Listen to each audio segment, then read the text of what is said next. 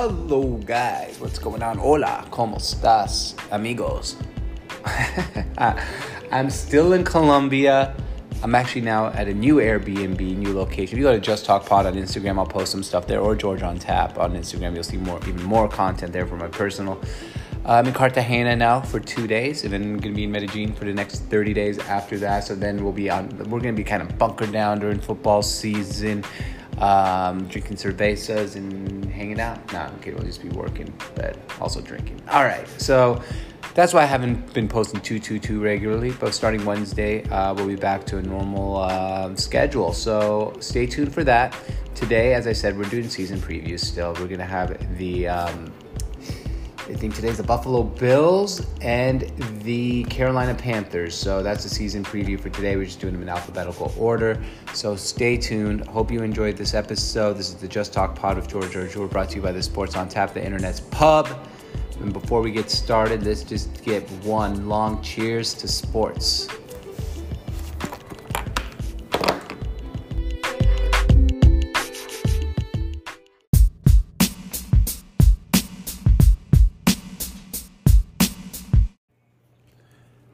All right, what's going on? Let's get right into our appetizer. Today, our appetizer. Okay, so we're doing this in alphabetical order, right? So we had the other day the Atlanta Falcons and Baltimore Ravens. Today, we're actually kind of going almost no appetizer. We're going 2 main courses, no dessert until football season, or until I'm back, not travel. Well, at least not moving Airbnb to Airbnb. You heard it on the intro. All right, so we're going to do the Buffalo Bills and Carolina Panthers today, season preview. First, I'll start with the Buffalo Bills. The Bills, obviously, are one of the few teams. There's about 9-10 of them, and now that'll be like my last season preview. I will say every team I believe that has a chance to win the Super Bowl. So far, out of the teams that we've previewed so far, all I have that can win the Super Bowl is the Baltimore Ravens. Buffalo Bills are another team. That's the second team that can win a Super Bowl. Their no offense relied more on one person than Josh Allen and the Bills did last year. Between passing and rushing situations on neutral plays, 69% of the time Josh Allen was used.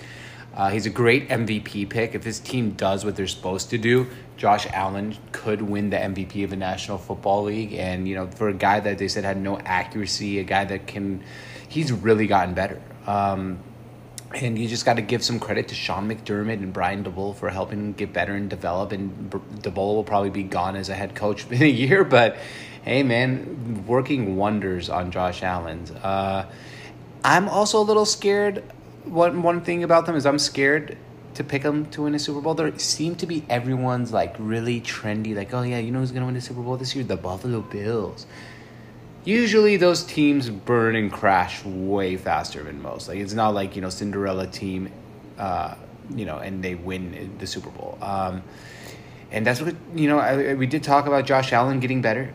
He had never completed 60% of his passes in his career, and he did it this time in high school or college, and he was able to do it last year, which is, you know, that means he's getting better, and it's unbelievable how good this guy's getting. What made him better is Diggs, right? Stephon Diggs is one of the best wide receivers in the game. He's helped him out. The one thing the Bills need to do better, they need a better run game to hold leads. And one thing that I think is really funny about the Buffalo Bills is everyone, when you hear Buffalo Bills football, Northern New York, you're like, oh, smash mouth football.